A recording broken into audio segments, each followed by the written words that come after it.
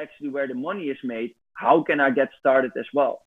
So you see actually that there's a kind of a fear of missing out happening now in the market, and that a lot of these celebrities, influencers, etc., they're thinking, how can I also get involved? And it also has to do with the current market conditions. So these influencers, they have been living in a very good economical time. The last 8 years, the market only went up and they could charge higher prices. But now this is the first year when there's an economic downturn, and all these big corporates, they're keeping their money in their pocket and not paying these influencers anymore. So these influencers finally start. I'm Diana Florescu, and this is a Media Capital show. In this episode, I had the opportunity to catch up with Scott Vanderberg, the founder of Influencer Capital, a new specialized fund compounding the influencer's media value via the startup ecosystem. We discuss his approach to structuring media for equity deals, the level of involvement that influencers have in the evaluation process, and why this type of funding is gaining popularity, and where he sees the future opportunities for both himself and the influencer marketing equity model. I hope you enjoy it. Hi, Scott. It's great to have you on the show. Thanks for coming. Yeah, thanks for inviting me. Absolutely. I think we were just talking about this, that a lot of media capital investors that I've been speaking to recently have been referencing influencer marketing as the next big thing and the next big channel to tap into. So we've got a lot to cover in this episode. But first, let me ask you, how did Influencer Capital come about? Yeah, sure. So I'm Dutch, currently based in Amsterdam, but I used to live and work actually all over the world. I've actually always been involved with startups. I had my own startups, but was also working for other organizations.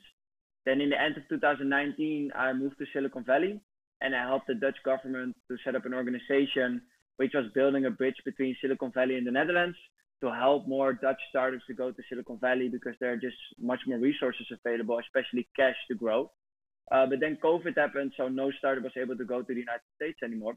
So that's also why I decided to leave early to the Netherlands.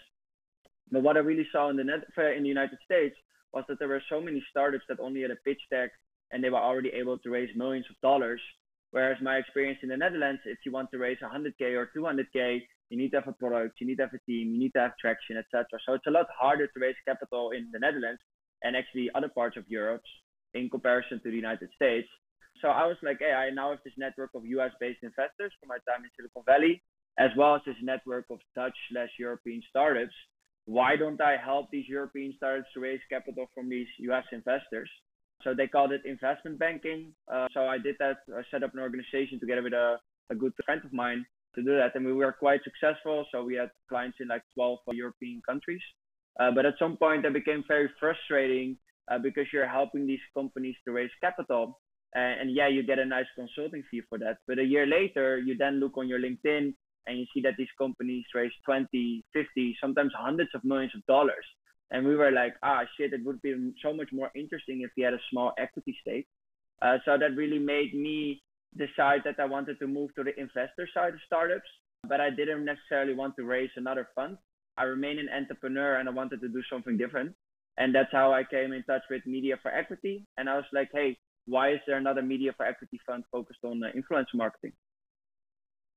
Right, quite a journey. And I think you also lived in a few countries at one point. I think you mentioned Bucharest, Romania. What were you doing there? Yeah, so that was kind of part of my studies. So I studied entrepreneurship, and every year we had to go to a different country to experience what entrepreneurship meant in that specific country. So I learned a lot about the entrepreneurial ecosystem of Bucharest.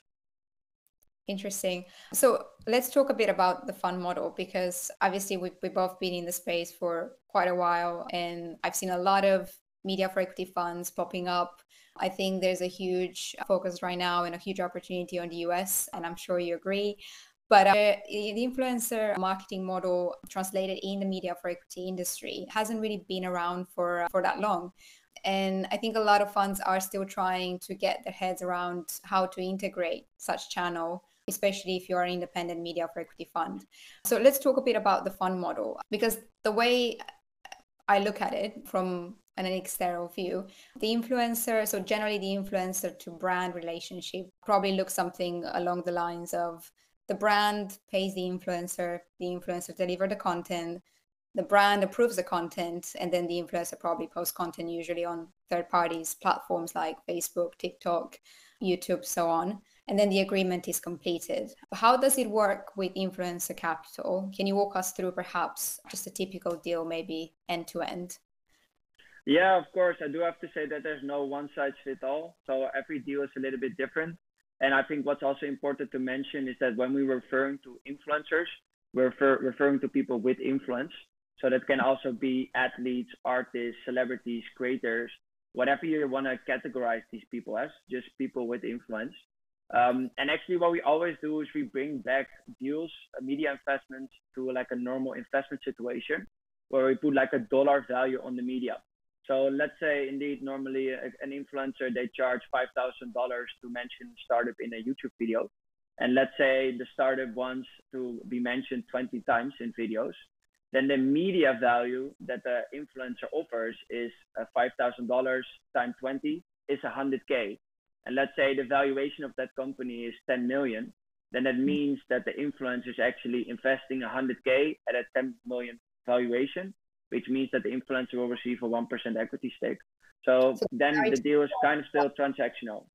Right. So the parity is basically 1-to-1, $1 of media to $1 of equity in this case. Yeah, but then obviously the negotiation starts. So you start negotiating about the media price. Can you add discounts? How much want the influencer be involved besides the marketing activities? Maybe they also want to be involved in product development or anything else. And then you also start to negotiate about the valuation. So this comes back to that every startup and every deal is a little bit different, and every startup requires something different. Got it.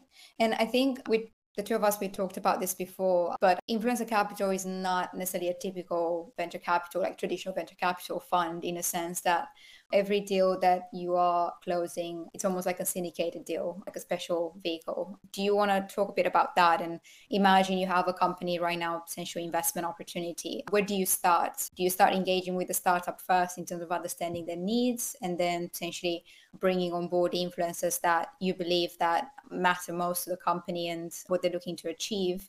And what's basically the fund's role in this? Do you also have a branding, marketing expertise, engagement in this deal as well? Yeah. So indeed, we are structured as kind of a deal by deal fund. It means that for every deal, we search for different influencers because obviously every startup is different and they need different influencers to fit with their target audience. So yeah, we have a lot of deals with different influencers in it. I think how a typical deal starts is that we start engaging with a startup. Also, what's important to know is that we already have a pool of 5,000 influencers, both in the Netherlands as well as in the United States, that expressed interest that if there's a startup that matches their profile, then they want to be kept up to date to see if they want to explore such a partnership. So we already have that network of about 5,000 influencers that we can reach out to. So how it typically works is we get in touch with a startup, we start the due diligence process, and we start to talk about like a typical deal structure. So let's say this company is valued at 10 million and they want to raise 500K in influencer marketing services spread over 5 influencers equally. That means that 5 influencers will all receive 100K in equity. And then we talk to the startup as in, okay, what type of influencers would you like to engage with? Because if you're reaching out to like a big personality such as a Kevin Hart, well, Kevin Hart for 100K, he will probably do 1 or 2 posts. Whereas if you're targeting a smaller influencer, that person can do a lot more for 100K. So then the negotiation with such a startup starts as in, okay, what type of influencer are you looking for? What are the demographics of that influencer? Are you looking to target female, male? Where are these people based? What is the age category, etc.? So then we start to define the influencer profile. And then what we do is we basically reach out or like look into our network to see, okay, what type of profiles fit that profile? What type of influencers fit that profile? And then we start collecting a few names. And then basically it's an ongoing process where we send those names to the startup. We say, hey, what do you think about these 10 names? And then the startup says, okay, I really like these 4. I'm not so sure about these 3. And these 3 I don't want to work with. Oh, and by the way, can you actually look at more into this direction? Until we start working towards the ideal candidates. And then actually we start to engage with them and say, hey, this startups really like your profile, really like your content, and would like to see if you're interested in an equity deal. And that's basically where the real negotiation starts.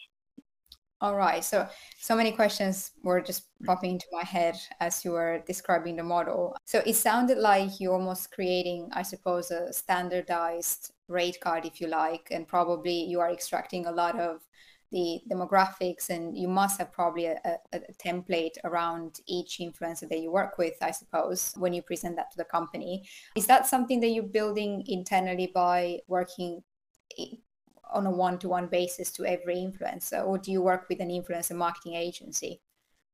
We're not working with an influencer marketing agency. We are kind of building it, but we are also not building it. And that has to do also with that every pricing is different. If you want to have an Instagram post, then the prices of that is completely different for TikTok or for YouTube integration. If you're talking about YouTube, would you like to have a 30-second integration, 60-second integration? Would you like a full YouTube video about it? So there's so many different flavors within influencer marketing, which makes it very hard to structure these types of deals. And I think that this is one of the reasons why not so many influencer marketing for equity deals have been happening, because there's just so many challenging aspects. There's no blueprint yet on how to do it. And that's actually one of the reasons why I founded Influencer Capital. We kind of want, similar to what a Y Combinator did, we want to create the safe note for these type of equity deals and kind of create that framework of how these deals should be structured. Yeah. Well, I mean, I think we can probably relate across the whole media for equity industry that there is no such thing as standardization across markets, geographies. And I think when we look into influencer marketing, even more so. So in terms of then, so Scott, in terms of pricing, I do have to go back to that. And I know you started explaining that example of the $5,000 example you gave earlier, but how do you actually price the media? And you just referred back right now to how this differs between different platforms and the type of post. Is that something that you, again, build internally, or something that you agree with the influencer? And how do you know that, that's kind of the average market value, I suppose, for that post? And I'm saying media, and we talked about this earlier, but essentially the influencer is giving you not just a post or the inventory, right, that they hold with Facebook or YouTube, etc., but they give you that authority. How do you even price that? Like, where do you even start? Yeah, so I think that those prices, you can benchmark them. So there's a lot of data available. If you just Google how much do I need to pay an influencer, then you will already get a lot of benchmarking numbers that you can use. A lot of times these influencers, they already provide us with a price list, and they're actually using those prices also with our other clients. So it's not that every time they give out new prices, they have their standard price list as well. And those prices are based on their following, their engagement, all those types of factors. Yeah. Got it. Is there, at least for you at Influencer Capital, is there a definition of what makes an influencer? Do you have any ceilings or a minimum threshold in terms of reach or engagement, follower base? How do you essentially define an influencer, or do you have a specific criteria?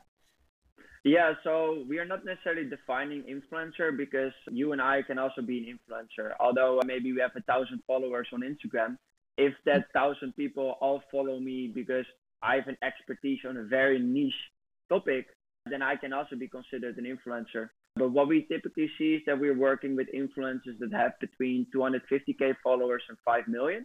And why those specific numbers is that the people under 250K, they often don't have the space to do equity deals. They need to do cash deals to basically pay for their rent, pay for their salary, etc. So they need to do cash deals. Whereas the people above the 250K, they have space enough to also do equity deals because they have more than enough money coming in.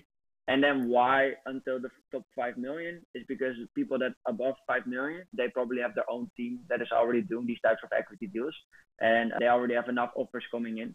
And until now, we have seen that they're kind of withholding to do then a deal with us and split that with other influencers. They just want to do these types of equity deals themselves. This is interesting, and let's maybe talk a bit about that, because I think there's a lot of new celebrities-backed funds that are just popping up everywhere. We recently have seen the venture fund RX3 just raised a second fund of $150 million. They're backed by a lot of celebrities in the US, including Christina Aguilera, Vanessa Hudgens, and it's a consumer-focused growth equity fund. And there's many more examples, and I'm sure you have a few. I'm super curious to hear from yours as well. But these funds essentially operate as any other traditional fund. We talk about cash transactions, plus, of course, the authority that that celebrity provides, but essentially there are cash contributions. So I guess my question is regarding influencer capital and your experience so far, is there an actual appetite for media for equity among influencers and celebrities that you've spoken to so far? Yeah, so actually, let's break that down into two aspects. I think that what is very interesting is the athlete aspect. So influencers, they can actually learn a lot from athletes. Athletes, why? Is because athletes really focus on long-term stable careers. Influencers, they're very short-sighted right now, and they just earn a lot of money, but they have not been thinking yet as in, okay, what if I'm turning 35 and I have a family? Do I still want to be in front of the camera so much? Or what will happen if TikTok gets banned? Or what will happen if I say something stupid online and I will get canceled? So they're not thinking so much about that. Whereas an athlete, they know that they cannot earn money forever with their current profession. So they can only earn money between their 20th and 40th. So that's why already during their active career, they're investing for their long-term sustainable financial future. So I think that that's why athletes and celebrities, actors, they're really leading the way into this. So that's why you also see like Rihanna and Aaron Rodgers, Serena Williams, Kevin Durant, LeBron James, Conor McGregor. Those are the people that are having a lot of success with this. And I think that now this is the first generation that you finally see these success cases. So every industry, they always have an adoption rate. So they're very early adopters, which in this case are the Aaron Rodgers and the Serena Williams, etc. And now only that success come to life. So everyone now sees the success of Prime, of Logan Paul and KSI. Everyone sees the success of a Mr. Beast at Feastable. Everyone sees the success of Ryan Reynolds. And now all these other influencers, they're like, oh, wow, this is actually where the money is made. How can I get started as well? So you see actually that there's a kind of a fear of missing out happening now in the market, and that a lot of these celebrities, influencers, etc., they're thinking, how can I also get involved? And it also has to do with the current market conditions. So these influencers, they have been living in a very good economical time. The last 8 years, the market only went up and they could charge higher prices. But now this is the first year when there's an economic downturn, and all these big corporates, they're keeping their money in their pocket and not paying these influencers anymore. So these influencers finally start to understand that they cannot solely rely on those brand deals, and they have to diversify. So I think that's why I've seen a big appetite for these influencers, and they are all currently thinking about starting their own brands, taking equity in companies, because they understand that that's where the money is made. Absolutely. And I can totally relate as well. And if we look back on where the entire model, I think, of media for equity has started, it was in fact during times of economic downturn. And we've seen, I think, an overall upward trend, both in terms of deals, probably smaller deal sizes to start with this year. I think TV companies or stations that historically perhaps were doing £1 million or dollar deal to start with, they're probably even lowering the ticket sizes just to allow more startups to get started. But there's definitely been a higher activity this year, just in the first 2 quarters from what we've seen. And also in terms of influencer, what you're actually marketing in terms, you are democratizing in a way access to a lot of just ordinary people, not just celebrities, as you explained earlier. And I was at a previous event, another tech conference, where I was presenting the model just more broadly. This time, a lot more people interested in the model, and a lot more people actually that have heard about media for equity, which perhaps we are doing something right, that in the last 2 years, we kept talking about it and publishing a lot of research around this topic. But interestingly enough, right after the session, there were a couple of people outside just willing to ask questions and learn more. The majority of them were asking about influencer marketing. And of course, not celebrities, but they were just ordinary people with generous follower base and good engagement that wanted to get started. So from your experience and what you've been building with Influencer Capital, you mentioned 5,000 influencers that you're working with right now. I suppose majority of them are not necessarily celebrities, but they're ordinary people, correct? Yeah, that's indeed true. I definitely think that these creators, they can become the superheroes of the past.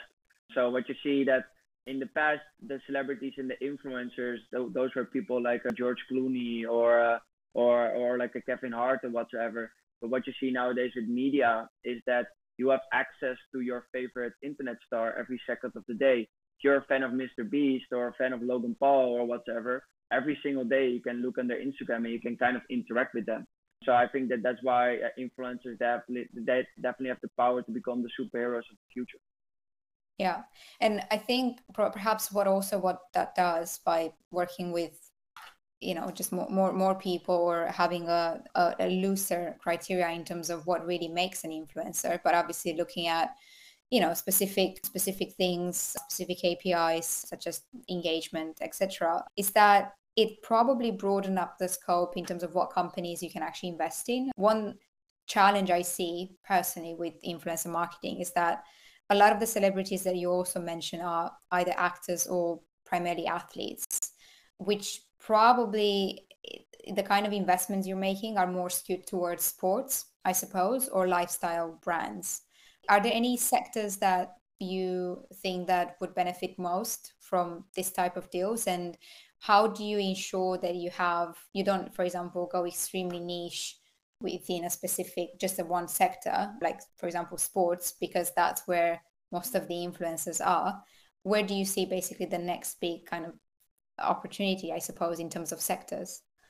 Yeah, I love this question, and this was actually a big learning of myself. So, as said, I come from the startup and innovation world, and I've been living in San Francisco, where you're like in the middle of the heart of entrepreneurship, where they're only talking about new technologies, etc.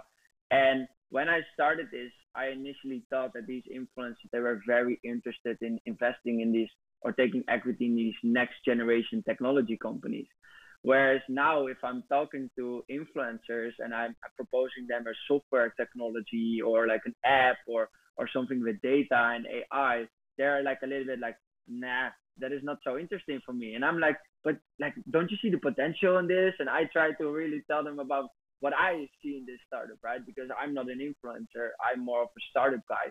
And they are actually more interested in doing deals with really like consumer product goods, things they can have in their hands, a new type of drink, a new type of food product, a vegan startup, something that has to do with makeup, with hair, etc. So that was a big learning for me that actually these celebrities, these influencers, they're looking to do equity deals with completely different startups than I initially actually wanted to invest in. Yeah, I mean, there are probably a few, as you were talking. I actually haven't thought about this before, but I think it was just recently Ashton Kutcher that announced his AI fund, which it was allegedly oversubscribed in 5 weeks. So I think there's a lot probably of different celebrities and actors that are looking more broadly, and I think AI is one of those sectors that is just really hot at the moment with all the conversations around open AI. But that was my experience as well, and I think this is probably one of the challenge that probably some of the other established media for equity funds may feel as well. Because if you think about it, a lot of these funds are backed by media companies. It's a vehicle where they're risk investments. They're looking for the next big things, right? Not so many traditional startups. Of course, direct to consumer are still probably the most prevalent, but even those direct to consumer brands are highly digital at heart and very scalable and very light asset companies. So anyway, that's something quite interesting, and would love to maybe revert back in a few months as you those deals. Yeah, so it all has to do with education. So Yeah. you really have to educate these influencers on startups. Like Ashton Kutcher, he has already been an investor for about 10 plus years. So now he is able to see what the returns can potentially be, and that's why he's expanding to AI. But also in terms of, you have to also educate these influencers on percentage points, for example. Because if you are reaching out to an influencer and you offer them 0.3% of your company, then these influencers are like, no, I'm not going to work for 0.3%, because for them, that sounds like a very low amount, whereas that 0.3% can actually represent a significant amount. So it is really about education, not only on the start of the influencer side, but also on the startup side, because a lot of startups still think that they can reach out to a 1 million follower influencer and offer them $500 and a free product, and they think they are happy. But that's not the case anymore. So a lot of education still needs to be done in this industry to make sure that these deals are happening more often. Absolutely. And let's actually talk about that. Let's talk about, I think, the benefits on both sides, because, let's maybe start with startups. And I suppose you're looking primarily at early stage companies? Because you reference, the capital challenge perhaps in paying for influencers, and with media for equity more traditionally where TV is used, I think that it's basically a given. A lot of the companies don't even think about TV, and I think there's a lot of misconceptions there, which we'll talk about in different episodes. But what kind of companies are you targeting essentially, and what are the benefits of using, in this case, working with influencer capital as opposed to going and trying to strike those deals traditionally with influencers? Yeah, yeah, it's a good question. So we're typically aiming at seed/Series A startups. What is really important for us is that they have kind of a product market fit and that they can handle growth. Like, let's say it's an app and they still have a lot of bugs and we start to promote it, and then like 10,000 people will download the app and it crashes. That's something obviously that cannot happen. So that's why we typically more aim to go to pre-Series A, late seed, Series A, because those startups are ready for that type of growth. Yeah, we are sector agnostic, and that also has to do with our pool of influencers, because we have influencers in the beauty industry, in the fintech industry, in the sports industry. So yeah, we are open to do deals in different sectors. I think there are a couple of benefits. I think 4 benefits for startups. One is obviously that they can partner up with the web's most recognizable faces and put their startup in front of millions of consumers without spending a single dollar. These startups often don't have the budget to do that right now, and via this model they can. What is also really important is that they can align the incentives with these influencers. Nowadays, if you reach out to them and you offer them $10,000 in cash, then the influencer will still consider doing it, instead of, even though they don't 100% believe in your company. But if you offer an equity, well, the only way that they're going to earn money is if the company does well and exits. So that's really going to make them question themselves as in, hey, do I even believe in this company in the first place? Which means that if they're willing to do an equity deal with you, that means that they truly believe in what you do. And that just creates much more authentic relationship and aligned incentives. And also what is really important is that being celebrity backed also helps with credibility. It's going to help a lot with PR, because a lot of media journalists would like to cover news about celebrities to say, hey, this influencer or this celebrity invested in this company. So that brings a lot of credibility, and it also helps with future fundraising. You already mentioned that Aston Kutcher, he tweeted one time and his fund was oversubscribed. And that's going to be the same case with investors. If they see that a big influencer or a big celebrity invests in a company, well, then they think, oh, am I missing something then? And then lastly, these influencers, they can also offer something that institutional investors cannot, and that is often access. So there's a great example of Shaq, so Shaquille O'Neal, big basketball player. He invested in the smart doorbell company Ring. And Ring obviously can be used to answer the door, but it can also be used for safety. So Ring really wanted to partner up with the police to see if something happened, then Ring can immediately call the police via the app or whatsoever. And Ring tried to do that by themselves, but they weren't able to really get in touch with the right person within the police. Shaq invested, and within one phone call of Shaq, they were sitting at the table of the right person, the head of the police of Los Angeles or whatsoever, and the deal was done. So these celebrities, these influencers, they can open doors to partners, investors, clients that these typical institutional investors cannot. These are really great points, and I was actually taking a lot of notes, and from previous experience of working with other founders, what you just said at the end about essentially you never know, your next investor could be the one, seeing the post or watching you on TV, or in this case, seeing your brand coming up in an influencer backed post on Instagram or Facebook. It is real, and it happened so many times with other founders that have used media for equity or media capital and provided them with that exposure and basically that credibility around the brand. So basically, as a summary of what you just said, Scott, I think if I were to summarize, the benefits would be higher probably runway, because you don't have to necessarily invest that cash. You can retain it and maybe reinvest it or invest it in operationally, plus giving you the chance to fundraise or raise more money as part of the same round. That amplified reach, which you mentioned, and the accessibility that comes with having a celebrity or an influencer backing you, but also the expertise, I suppose. And I don't know if you necessarily have an example in mind, but I think if you're an early stage company that is just getting started, marketing is usually a problem. I think finding the right go-to-market strategy, especially when launching in a new market, is quite difficult. And I personally know of a company, I think it's Switzerland based, called AirUp. I think we both looked at the company in the past that very successfully has used influencer marketing in the US to scale the brand. And I believe this is their kind of go-to platform and channel right now to make the brand visible in other markets as well. Yeah. No, I think you're spot on with a company like AirUp. I think what was good about AirUp is that they were fundraising in the right climate. So when they were raising 5 to 7 years ago, they were able to raise massive rounds because the strategy of these VC funds was then grow at all costs. So they didn't care about overfunding these companies and just deploying all that money into cheap Facebook ads or whatsoever, or influencer marketing, because it was all growth at all costs, and it paid off for a company like AirUp. But now in the current fundraising climate, a lot of these consumer startups, they're not able to raise these massive fundraising rounds anymore and deploy so much capital into influencer marketing services. So I think this really has to do with the climate. AirUp was also so successful in their influencer marketing strategy because they had the resources to do that. And they were able to get those resources because they fundraised in an extremely good economic climate. And that's not the case anymore for these consumer startups these days.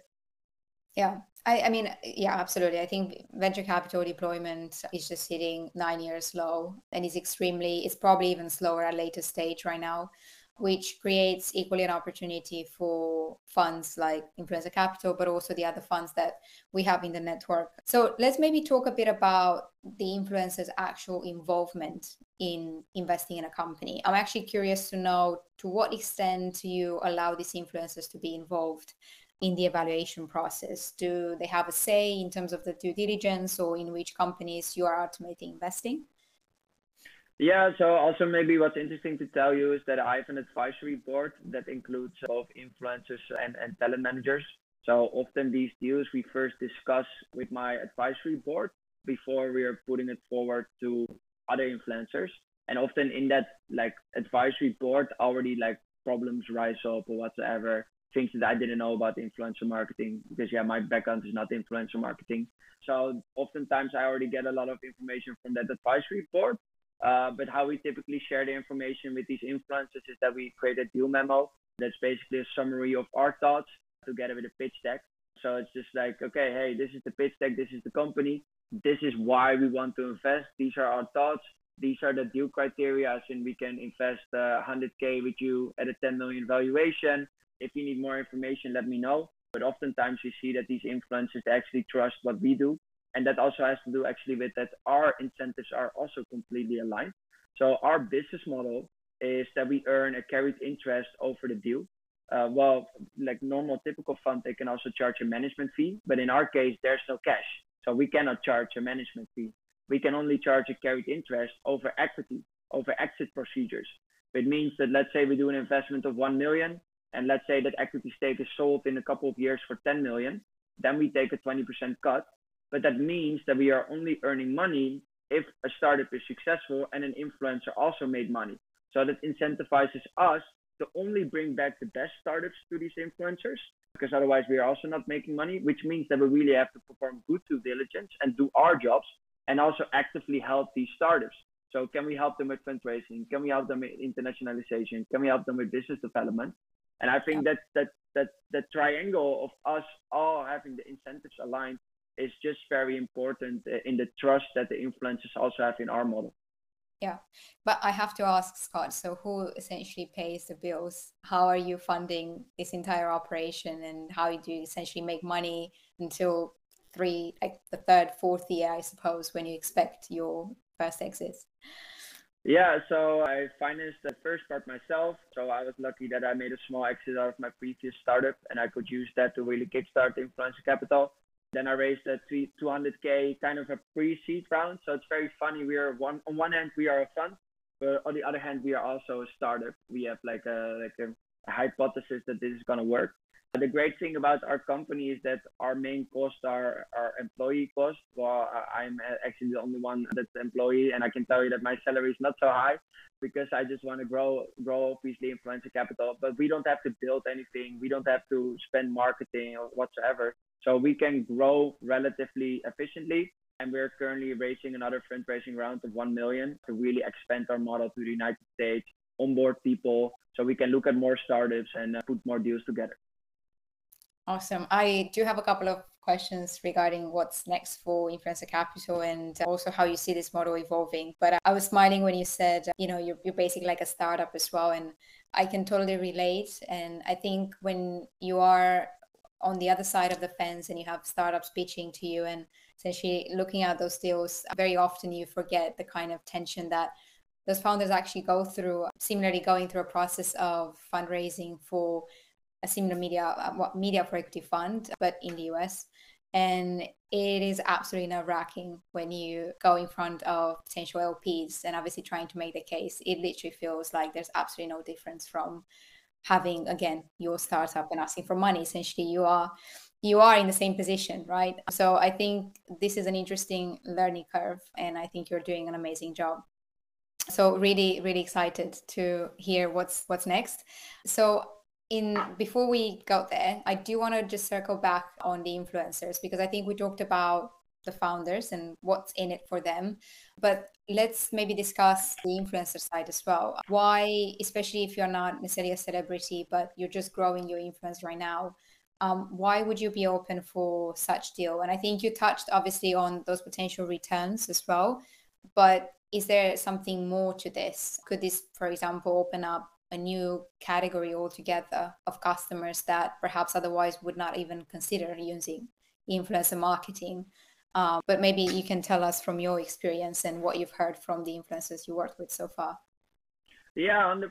So what's also important to mention is that equity deals are not going to replace cash deals. What I always tell influencers is that they should do 90% of their deals in cash, but do already 10% of the deals in equity. So for me, it's all about diversification. As I said, they can still do a lot of other deals in cash, but already make sure that you establish some future income streams, because you never know if in 10 years you still want to be in front of the cameras, or maybe TikTok is banned, or maybe you are canceled or whatsoever. So yeah, our proposition is really focused on one, diversification. And then secondly, our value proposition is really focused on the potential upside that they can have. So the exponential payout. So the $10,000 that they can get in cash right now can become much more worth in the future. So we give these influencers the opportunity to earn equity in the companies that they grow and basically participate in the upside that is typically reserved for like founders, investors, and employees. Yeah. And are you looking then to structure the deals in a way that you always be part cash, part equity involved? Or is it 100% in this case equity? Or how are you thinking about it? Or what was your experience so far? Our aim is to do 100% equity, because I think that just makes it a lot easier. Once you start to involve cash, which most startups don't have, then it just becomes much more complicated. So although we have seen it happen, we are currently putting a deal together where these influencers want to do 20% of the deals in cash. So again, like there's no one size fit all, but it's definitely something that we've seen happening. So let's talk about what's next, right? Because one thing that came to mind, and you were talking about your fundraising mainly to cover the operational costs of the fund. Is there an appetite in the future to potentially invest cash alongside influencer marketing in the startups? How do you see the space essentially evolving? Because I think we started the episode with the fact that it's not very popular actually to see influencer marketing as a channel inside established media for equity funds. And I think you outlined it very well, the reason why, and I think it's still quite challenging. So where do you see this space basically? How do you see this evolving in the future? And what are the next kind of big milestones essentially for you and for Influencer Capital? Yeah, so we see it in phases. I think it's an excellent question, because we are thinking about all this time, and all these startups are also asking, yeah, but we actually want to have these influencers also have this financial skin in the game. So we kind of see it in phases. So our first phase is to do only media for equity, because that will help us to build a track record on both sides. Also on the celebrity side, then we hope maybe to do a few good investments. Maybe we can invest in the next Air Up or the next like HelloFresh or whatsoever. Then once we have those names and once we have the credibility, and maybe once we made an exit, then we can tell these influencers, listen, hey, you now made maybe $1 million. Would you like to actually invest 500K in our cash fund? And then they're like, yeah, of course, Scott, you already made me $1 million. So of course I would like to invest in your fund. And actually I have 10 other friends who have been asking me to also be involved in these types of deals. So they would also love to be part of it. And then our kind of phase two is that we can do part equity and part media. And then maybe in the future, we can even do only cash or part cash, part media, I mean, in phase two. And then in phase three, we can maybe even do only cash. It really depends, or maybe focus on different areas. So maybe we will then focus more on AI and B2B investments that we currently cannot make because these influencers are just not interested in that type of technologies yet. So Yeah. that is kind of how I see the growth plans of influencer capital. And in terms of geographies, I know you alluded to the US a few times. You're currently in the Netherlands, but I believe you're actually looking more and more towards that market. Is that something that where you see kind of the next opportunity? And I'm also curious why you see, for example, the US as kind of the next market for media for equity and for influencer marketing. Yeah, so we started this in the Netherlands because it's just a market that I know best, and I also had access to these influencers already. So it was very easy for me to put the first deals together. Whereas in the United States, I didn't have that network. So we kind of wanted to use the Netherlands as a proof of concept, which we have been doing successfully, and now using that to scale to the United States. I think the United States is the most interesting market because it's the market that is most mature. So a lot of celebrities already have been investing in startups, so it's not new. Whereas these case studies we don't have in Europe or in other parts of the world. So the market is just a lot more mature, and always this is kind of always the case. So the United States is always ahead, and then 2 years later Europe will follow, and then 5 years later India or China, whatsoever, will follow. So I think that is typically how things normally work, and you see that just the market in the United States is the most ready for our proposition. But I definitely see a lot of opportunities in other geographies such as India or China. Like the top 7 out of 10 YouTube growing channels are in India. You have a population of 1.1 billion. So if you have a good consumer startup and it can scale fast, then actually that's where the opportunities are. Also nowadays, there are more unicorns in China and India than there are new unicorns than there are in the United States. So although we think that the maturity right now is in the United States, I definitely think that we will also expand to India and China in the upcoming 2 to 5 years. Yeah, India, 1.5 billion people, probably the largest consumer market in the world, and officially overtaking China.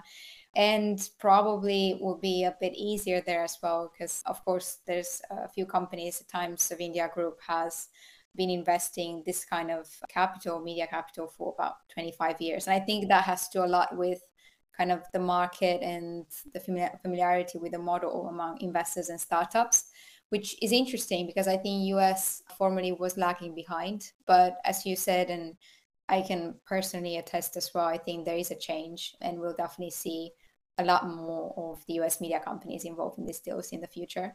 Scott, I think we are about to wrap up, but before we do that, I have a couple of fire round questions. I think to some questions you alluded to in the minutes earlier, but just curious, just your own thoughts. What are kind of the areas or technologies or sectors, I suppose, that really excite you this year, and perhaps other people are not necessarily thinking that much about or feel equally excited about? Yeah. So actually, one of the things that I'm truly excited about is that influencers start to see themselves as startups. So what you see happening is that influencers are actually raising capital for equity of their company. Like a Mr. Beast recently announced that he wants to raise 150 million at a 1.5 billion valuation. But that includes his channel, his company, so Mr. Beast Burger, Feastables, all his merchandise, all his other languages, and also all his future opportunities. And I think that a lot of these creators, they are kind of also startups, right? They need cash to grow, and they don't have the cash right now to invest in better videos, etc. So I'm quite excited about the opportunity to also invest in creators and see them as startups and turn them into the next Mr. Beast and Logan Paul and Emma Chamberlain, etc. Great. Best investment advice that you received so far, and why that actually stuck with you? Invest in people. So people offer a product or whatever. We had very good startups reach out to us, and based on their startup, it's a no-brainer to invest. But there was just no click with the management team or whatsoever, and they just saw us as a sales channel instead of a partner. Whereas there maybe are not so good startups, but they have an amazing team, and I just trust that they're gonna figure it out. So yeah, you have to work together with these people for potentially 10 plus years. And that's why relationships should always be above product. Completely agree. And the final question, what are you most hopeful for or more optimistic about this year, despite the dreadful start of the year that we had? Hopefully you are optimistic about certain aspects. Curious what that is. Yeah, I'm super excited because I think that startups are gonna figure it out. And before there was kind of the blueprint as in raise as much money as possible and grow at all costs. And now they're rethinking all their strategies, focusing on profitability first, focusing on creating value, focusing on creating impact. So I'm actually very optimistic about the startup landscape, and I think this reshape was much needed. And individually regarding influencer marketing for equity deals, I'm just very excited about creating that blueprint and be able to put these deals together much more and much faster.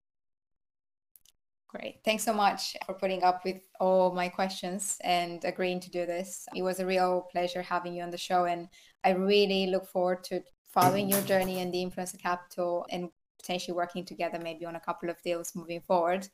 Thanks so much for coming on the show, Scott. Yeah, thank you so much for having me. I'm looking forward to a continuous collaboration. Thanks, Scott. Thanks so much for listening. I hope you enjoy the show. You can find the full video episode on YouTube on the Media for Growth channel, or you can listen to it on Spotify, Google, or Apple Podcast. And let us know what you think by leaving a review. The full script and more investment insights are available via our Media for Growth monthly newsletter. See you next time.